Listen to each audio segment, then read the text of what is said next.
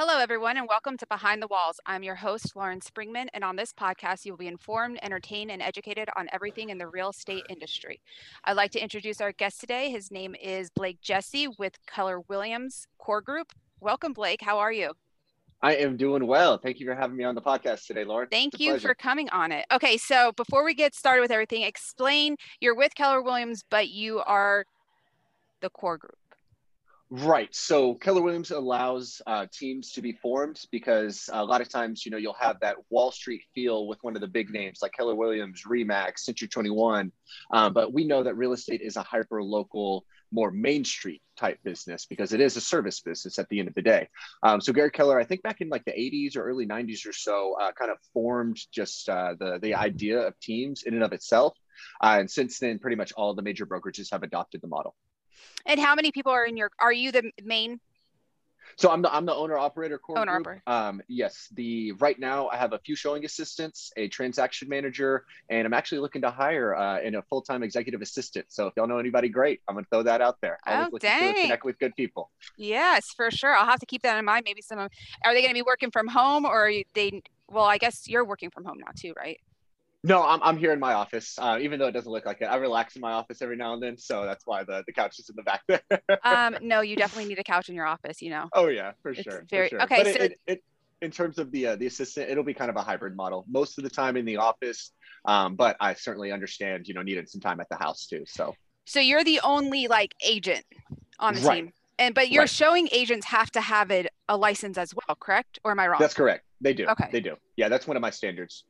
Okay. And I feel like another agent was telling me back in the day, if you have people helping you with showings or open houses and stuff like that, they didn't have to have license, but now they do, or no? I believe that has changed. I don't know when it did. I mean, just for me, it makes no sense to. Well, one, you can't really access the property without your license Uh, because you don't have access to the Super key boxes.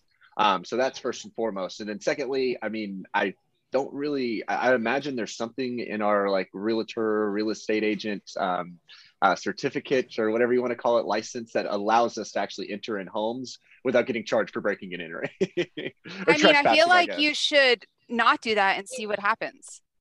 Um, I'll let somebody else be the guinea pig for that. Okay, fine. Don't live on the edge. I mean, I don't know why you don't want to have like a record on you. Kind of weird, but I've had crazy instances where the showing wasn't notified to the client, and I walk in and they're like, "What the heck's going on?" I was like, "I literally was confirmed. I have the email here. Your agent's on fault here." So they're usually really kind about it, and then they're yeah, just mad at their agent, of course. But right. it's Don't they get text messages? Because I just sold my house, and we would get text message. There was like a text message system or something, but sometimes yeah, they didn't come through. okay. So there's a few different showing coordinating service systems, whether it Oh, be okay. Showing Time or CSS or HAR in and of itself has one that they're kind of building out right now. Um, and I guess you can kind of set it up either a text, an email, a call, whatever it is. Oh, okay, cool. So how did you get started in the industry? So actually a great question. I love answering. So I had thought about being in real estate since about '09. And the reason for that, my family was actually foreclosed on back in the financial crash back then, that was mainly caused by the housing industry. That was the single most impactful event in my entire life, even to this date. It ended up spurring a lot of negative things with family. I mean, it really, really impacted my entire life. And even to this day, there's still some impacts from it. So I always wondered, I was like, my parents they're pretty smart people. How could this happen? They never overextended themselves or anything along those lines. And after a year of moving into this house, they were extremely overextended. And we ended up getting foreclosed on. So I found that it really was kind of the adverse advice from our agent, the lender, and a lot of things of the professionals that that we should have had our trust in, which we did, but it obviously turned out to backfire there. So my thought was, what can I do to prevent that from happening to other people? And the answer was getting in the industry and just doing it the right way. I like that. So was it the downturn in the 80s with the oil downturn, or was it 2008? It was 2008, 2009. We were actually foreclosed on in 09. An '09. Okay. Man, Yep. that was a hard time too. My ex was in the oil industry, so we lived through it, and Oh yeah. we were just great. I was just grateful. His dad has been in the oil industry his whole life. So we were able to make it through. But this time he didn't make it through. So, I mean, it's scary.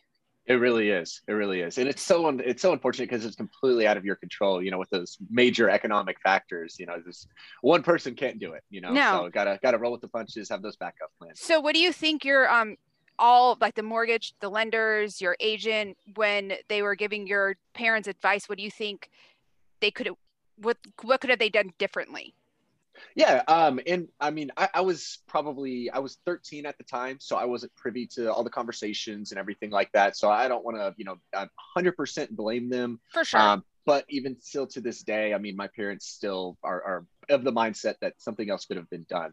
And being in the industry, I really just think it comes down to listening to what your clients' needs are and understanding, you know, that, hey, you know, you might be pre-approved for $450,000. That doesn't mean you need to spend $450,000. You know, maybe you have a lifestyle outside of just your home and you know, physical assets, and whether it be, you know, traveling or just paying for kids sports and stuff like that. And people need to I guess listen to that, and that's why I have such an in-depth questionnaire that I talk to all my clients about, and we really figure out what those goals are as much as we can, and then from there, you know, compare it to what the market is, and hey, if there's a strategy to connect A to B, then we do it. If not, we need to make a few alterations, we give our honest opinion back to them, and we make those alterations. I think that's great. Well, one, I need to have a separate job just for my kids' sporting stuff because it is expensive. I'm like, it's how much? I remember when I was playing sports, it was not that much, but I guess it's probably just relative, right? Is probably, I mean, my dad always said it was expensive. So, but, yeah. but I like how you said even though you got approved for $450,000 does not mean you have to get that. You don't want to be house broke. Right. Exactly. That's the term I always like to use. You don't want to be house broke for sure. And so how do you kind of break it to your clients who do want to spend that much money? Like, how do you maneuver around that in a way that won't, I guess, offend them or, you know? Yeah. Well, generally it comes down to kind of understanding the client on a personal level, you know, understanding kind of what their lifestyle's like. And, you know, you kind of do have to make some educated guesses, you know, if you know that, you know, one is a mid-level manager, and then maybe the other's a nurse, you know, maybe they're combined for 150 on their income, and they're driving around in Mercedes, and they have the Louis Vuitton bags, and they want, you know, they might have gotten approved for 300,000, and they want to spend $2,500 a month on their, you know, principal, insurance, taxes, and interest. You might, you know, just have a conversation and say, hey, you know, if right now y'all are spending $1,700 on y'all's rent, and y'all are going to be first-time home buyers, there's going to be some unexpected costs that, you know, you're going to be expected to make, whether that be, you know, an AC going out or foundation issues, whatever, even if it's something even less minor than that. Are y'all comfortable, one, upping your budget by $800, and then also putting aside a reserve fund on a monthly basis for when those issues do come? Because it's not a matter of if, it's a matter of when. I like how you're not only being their agent, but kind of like their financial advisor, and like being like, hey, guess what? This is reality. Like, just because you could spend $2,000 a month on your, you know, your mortgage, like, do you really want to? Right. And I it's really kind of a slippery slope because you don't want to overstep your bounds, and people are very, very protective over their financial situation. It's you know, it's sensitive information. But it's reality though, right? It is reality. I mean, you're 100% right. It's, I mean, and you don't want to like, it's like it, I feel like you would be in a tough situation. Like you don't, you know, as an agent, like you were talking about how the agent got your parents foreclosure or whatever. So you don't want your clients to be in that situation, but some clients are like, no, I want to, you know, be bougie and I want to spend this much money. And like, I want to live the 30,000, what is it? When I used to live in Dallas, there's a $30,000 millionaire or something they called them. They like drove around in like a Mercedes. I know a lot of those people. I know, me too. Seriously, I still drive my 2012 Armada, and I'm waiting for her to blow up on the side of the road. I don't have a car payment. But, you know, it's hard because some people do want to live outside that lifestyle. And I feel like that would be hard to maneuver for you, probably ethically. You can correct me if I'm wrong, like ethically in your way, and also wanting to help your client get what they want. Right. And at the end of the day, hey, you can lead a horse to water, you can't make him I love that saying. drink. Yeah. So, I mean, that's good. That's like you guys not now you're not only did I think, agents were, agents and then also psychologists and counselors. You're also being the financial side, which I like because I haven't really talked to a lot of agents that have talked about that with their clients. Yeah, and I think that's what separates me from a lot of the agents in the Yeah. marketplace. I mean, I hate to say it, but there is kind of a connotation with agents and the old saying like used car salesman. People just Yes. think that agents want to get that commission and just get out the door. That's the complete opposite approach that we take.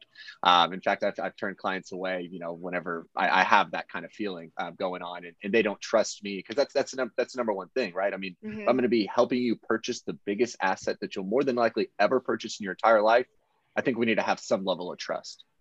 Oh, I tell everyone. So we do this. It's called a OTI presentation where we go to like brokerages and teach listing agents, buying agents, selling agents, everybody how to prepare um, their clients for an inspection, like like what their Mm-hmm. clients should prepare for. And the number one thing that we always say is you have to have trust with your clients. Mm-hmm. Or else negotiating in the future could be hard. Like if something comes up, if the client doesn't tell you about something about the house, and you're like, wait a minute, what? You know what I mean? Like there has to be a level of trust. And if they don't trust you, in any part of your life, right? That's hard. 100%. I Yeah. completely agree with that. I mean, it's just, especially, inspectors, you'll have to use certain language in y'all's Yes. reports. And a lot of times, whenever it's just a simple $20 repair to replace a GFCI plug, it makes it sound like the house is about to fall apart. And a first time home Yes. buyer, that's exactly what they're going to think. And Oh, if you tell them, hey, this is not a big deal at all, and they're like, well, Blake, the way it's worded, blah, blah, blah, it's like, just trust me, this is $20 to take care yes. of, $30, whatever it Hey, is. So remind me when we get off of here. I have a deficiency sheet that we have printed out that you can give to your clients, and it has the top things that they should just focus on in the report when your clients are reading it. I love that. I would Yeah. definitely appreciate getting Yeah, a I'm gonna copy of send that. that for sure. I'll send that over though, just because for when you said first time home buyers, I remember the first time I bought a home. My ex, it was like his second or whatever, but I was like, it was like 100-page report. I was like, you're telling me this house is brand new? Like we didn't even move in yet. Like no one has It's ever lived in intimidating. this. Yes, no one has Yeah, ever lived in this house. Is it gonna fall down on me?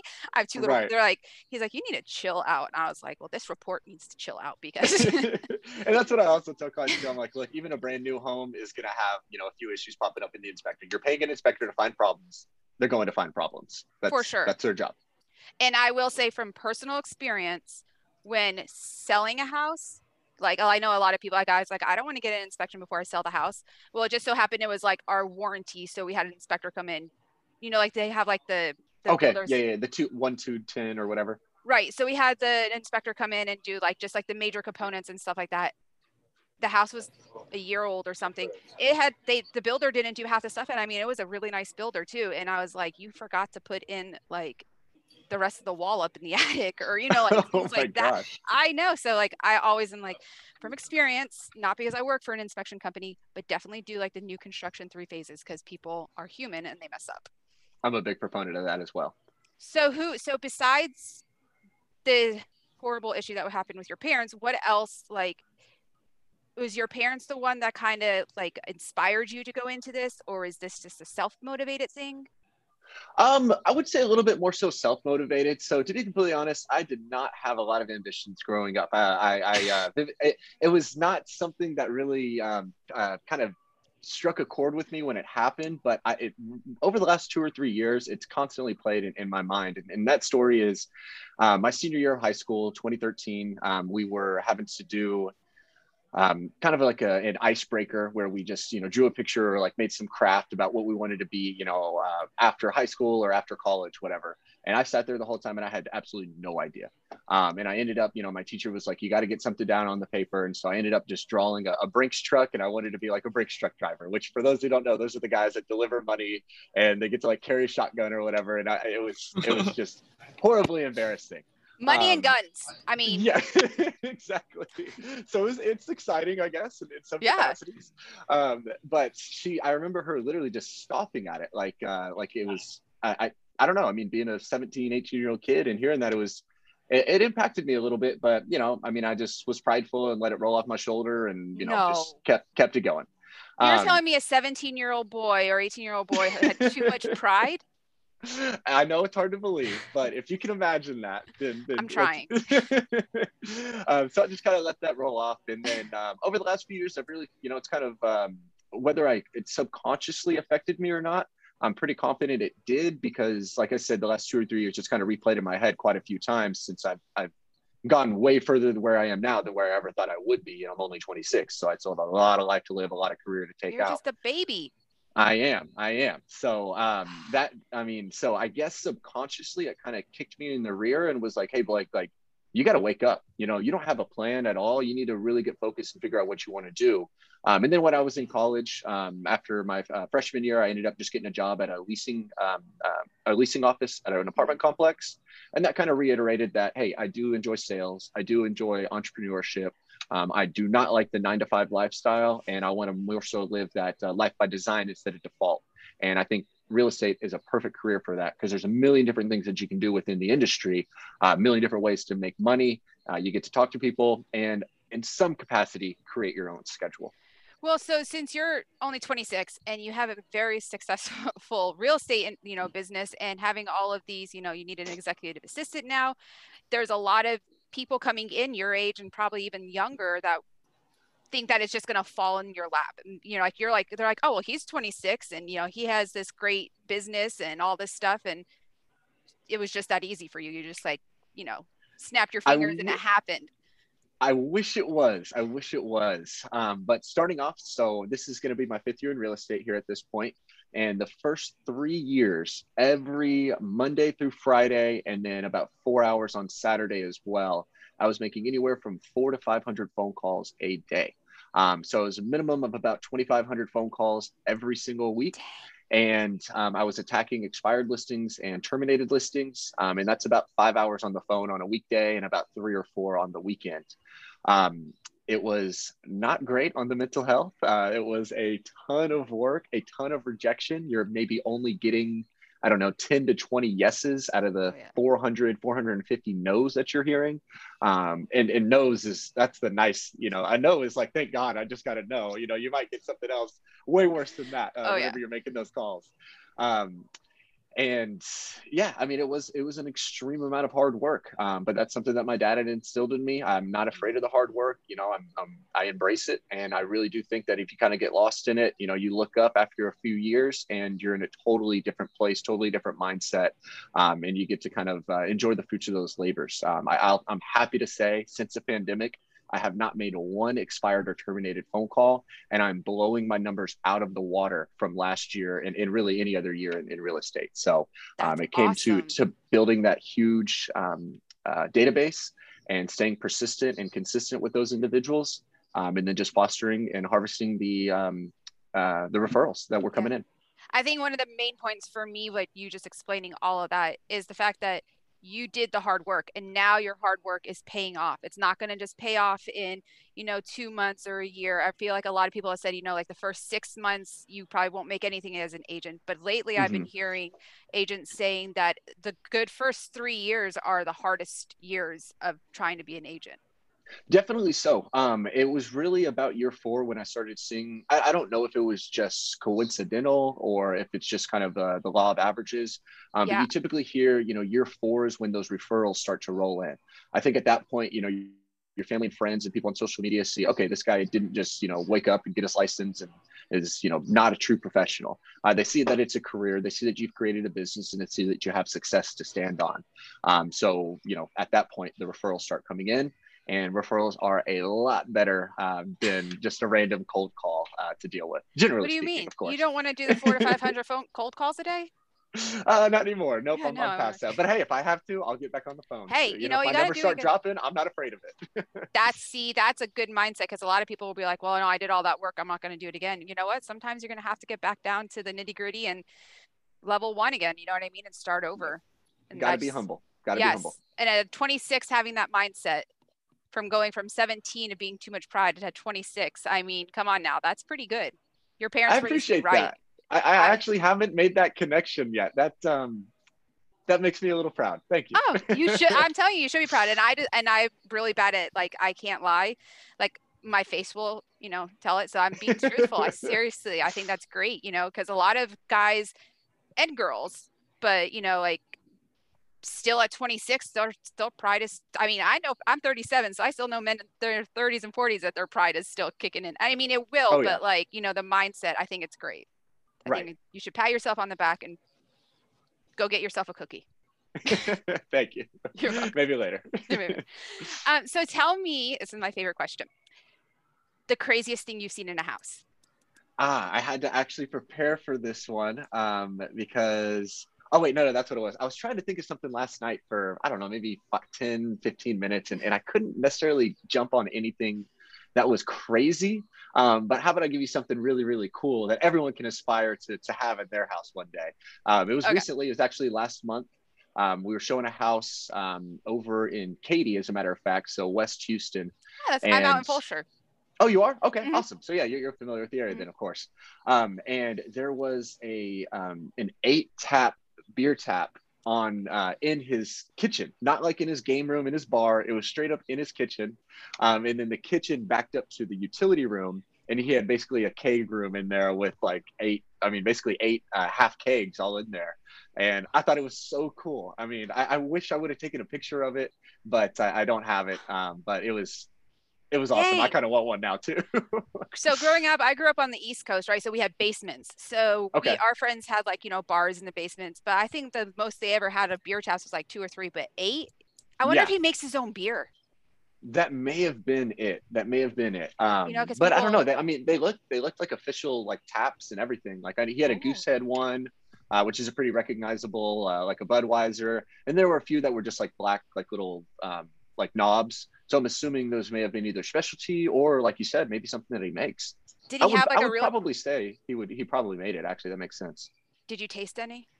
No, I didn't.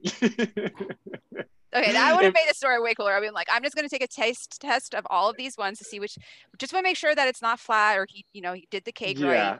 I get a little nervous with all the cameras and everything that everyone has now. So I try to be on my best behavior inside house. Try not to be too creepy because, Right, exactly. Did he have anything else? Now, like, I want to, like, did he have like a cool big bar or was it just the 8 beer taps? So he had the 8 beer taps in the kitchen. He did have a bar upstairs in his game room and just a ton of like awesome memorabilia. I know he had like a signed Michael Jordan, LeBron, Kobe, I want to be his friend. Yeah, he's my type of guy. I'll put it that way. Mine too. I'm a huge tomboy, so like everyone's like a man cave. I was like, no. I want a woman cave, but a man cave. Like I'm a huge sports person. Like when it comes to Saturday football, I schedule my fall around my Penn State games. Oh, Penn State. Okay. I'm an Aggie. So I know I was going to say that earlier. Yep. I saw the ring. Yep. That's what everyone notices. Hey, but you know what? Aggies, and we're both agriculture schools though. So is Penn State? I didn't know that. It's a huge agriculture school. Really? Yeah. One of the best landscaping architecture schools around, like in the country. Very cool. Yeah. So there are a lot we're out in the middle of nowhere. Speaking of memorabilia, you can see one right there. Got Von Miller, and then the one that's peeking right here, that's JJ Watt, and then right above us, I got Hakeem Olajuwon. So got quite a bit here in the office, and even more at the house. I have Troy Aikman and Emmitt Smith's rookie figurine things still in the box. Wow. Those are real collectibles right there. I know. And I have Anthony Hardaway's, like, I don't know, you're young, so I don't know if you remember him, but back in the day, he played for Orlando Magic. And I have his rookie card on a plaque. I used to go to all the card shows with my dad. That's awesome. Yeah. That's awesome. So anyways, I can talk for hours. Cards are huge now. Do they still do them? Yeah. I mean, I think the Babe Ruth rookie card just sold for like $3.6 million at like a Christie's something or other. A Christie's auction. Yeah, it's crazy right now. Oh, cool. I thought that the cards were not like no one did them anymore. I have like literally. I kind of thought so too. Yeah. Yeah, I have boxes, and they're all in like sleeves and there. Anyways, I can talk about this. I bet you got a few $100,000 in there. Go check it out. I know. My kids want to look through them. Don't touch them. Anyways, so do you have any words of advice or wisdom for people as like coming up, in the industry or like where you're at right now? Yeah, I mean, with that, I would really just say, be persistent. surround yourself with the right people and stay focused. Those would probably be the three pieces of advice I could give. At the end of the day, you can't master a task unless you've, attempted it for 10,000 hours. That's kind of what what the law of 10,000 hours is kind of in the name there. And that kind of came, with me like calling expireds and terminators. It took me about a year or so to get really, really, really good at it, to where I didn't have to scramble whenever I got an objection. I just knew it just like that. It was, just second nature to me. So just being persistent, you're not going to see those results immediately, and you got to just keep pushing to make it happen. And that kind of rolls over into focus. When there's things that you do in your business and things that you do on your business. You need to be working in your business in terms of finding leads, right? As a real estate agent, you are no more than a lead generator. If you're not generating leads, you're not making any money, unless you just happen to have a bunch of referrals coming in. And you had to have done something for those referrals to come in. So I'd argue that you lead generated to get those. And so what I mean by that is, even I didn't have an office for probably, I don't know, the first 18 months or so. We were kind of just in a big common area. And people and a lot of real estate agents like to come to the office and just talk and not really get any work done and whatnot. And after I started realizing that I was getting distracted, I put a sign on my back that said, I am making calls, I'm lead generating. You should be too. Do not bother me. If you need to, you can email me at, here's my email, or you can talk to me after, I think it was 1 o'clock, whatever my call time was. And so that allowed me to focus and kind of build that bunker. That's awesome. Yeah, it was like something that. it was something I learned from the One Thing. If you've ever read that book, it's yes, by Jay Papasan. Yes. So our company, so Brian and Brian, we have a lot of books that we read. And the One Thing is the owner, Greg Brian. That's his like absolute favorite book. Is the first book I read when I started with the company. Right there. That's about 14 copies. So I give them out to clients and whatnot, this right here. So I love it. It's a book that is the most influential on my life. And I've handed out so many people that have said the same thing back to me. So it's really a blessing just to give it out to people.